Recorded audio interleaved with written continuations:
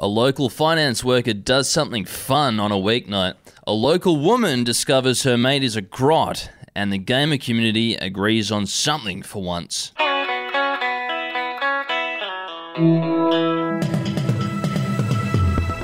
Hey, it's Effie Bateman, and this is your Daily Batuta for Tuesday, the 13th of December.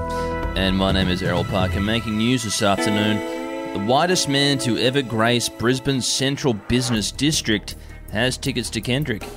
Yes, Newstead-based finance worker Wilston Windsor Ascot yesterday prepared himself for a dope night watching Kendrick Lamar concert in the iconic Brisbane Entertainment Centre, despite it being a school night, as he called it.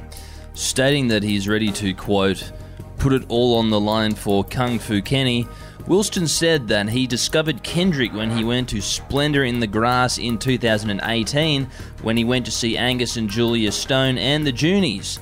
That was way back in his Hawaiian shirt days.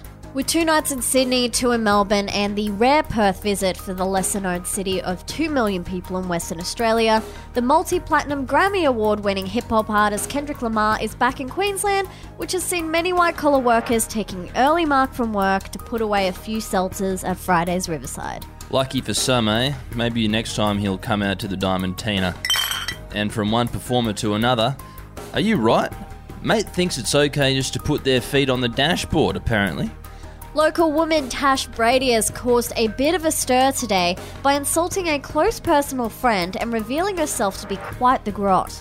Yes, heading down the Diamantina Development Link Road, Brady reportedly thought it was appropriate to just rub the soles of her feet all over the front of her driver's car, prompting her mate to ask, quote, "Are you fucking right?"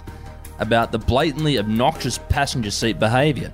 Brady apparently tried to laugh off the incident as a hangover-induced decision, saying she was sorry for dirtying the car. It was full of chip packets, but they were on the floor. They weren't on the dashboard. Not in eyesight. It's believed young Brady reportedly apologised and sought to smooth over the incident by asking her mate what song request she had for the Bluetooth. I thought, I was always told, if you put your feet on the dashboard and you have a crash, your feet will end up going through your head. Well, I don't think the people who design cars keep that in mind. So I think if you're putting your feet on the dashboard, you're putting your life in God's hands. And lastly, the gamer community admit they won't ever get another soundtrack that slaps as hard as Vice City. Many parents who waited until the Cold War was over to procreate will agree. A recent study confirms their suspicions that the sole reason why their children love 80s pop is because of Grand Theft Auto Vice City.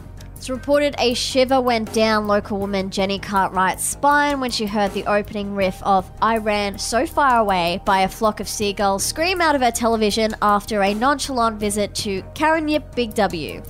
Yes, this is a story definitely from the middle classes. Definitely from Clancy's upbringing here. That was in 2002 when the planet was still reeling from the collapse of Ansett. And today, the 58-year-old West Australian recalls the moment when she brought her 12-year-old, good God, the game, that dug up all those long-repressed memories of youth.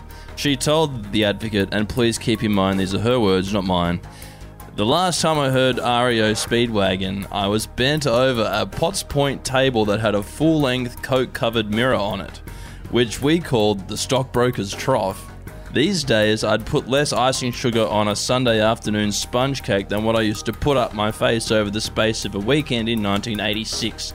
That was a long time ago. However, when I bought my son Vice City, that video game, all those memories came flooding back of my youth." I like Jenny. And today's quote is brought to you by Wrigley's. As Elon Musk is booed for minutes after being brought on stage by Dave Chappelle in San Francisco. Clad in an I Love Twitter shirt, the Tesla CEO appeared confused by the hostile reception as Chappelle tried to make light of the uncomfortable situation. Dave said, "It sounds like some of these people you fired are in the audience. Don't say nothing. You hear that sound, Elon? That's the sound of pending civil unrest." Well, I think that's some sage advice from Dave Chappelle. I don't know how those two came to the conclusion that it should be good to bring Elon Musk out at a Dave Chappelle show. Sounds like a villain origin story right there. Well, only time will tell, Effie, and until tomorrow, my name is Errol Parker. See you later.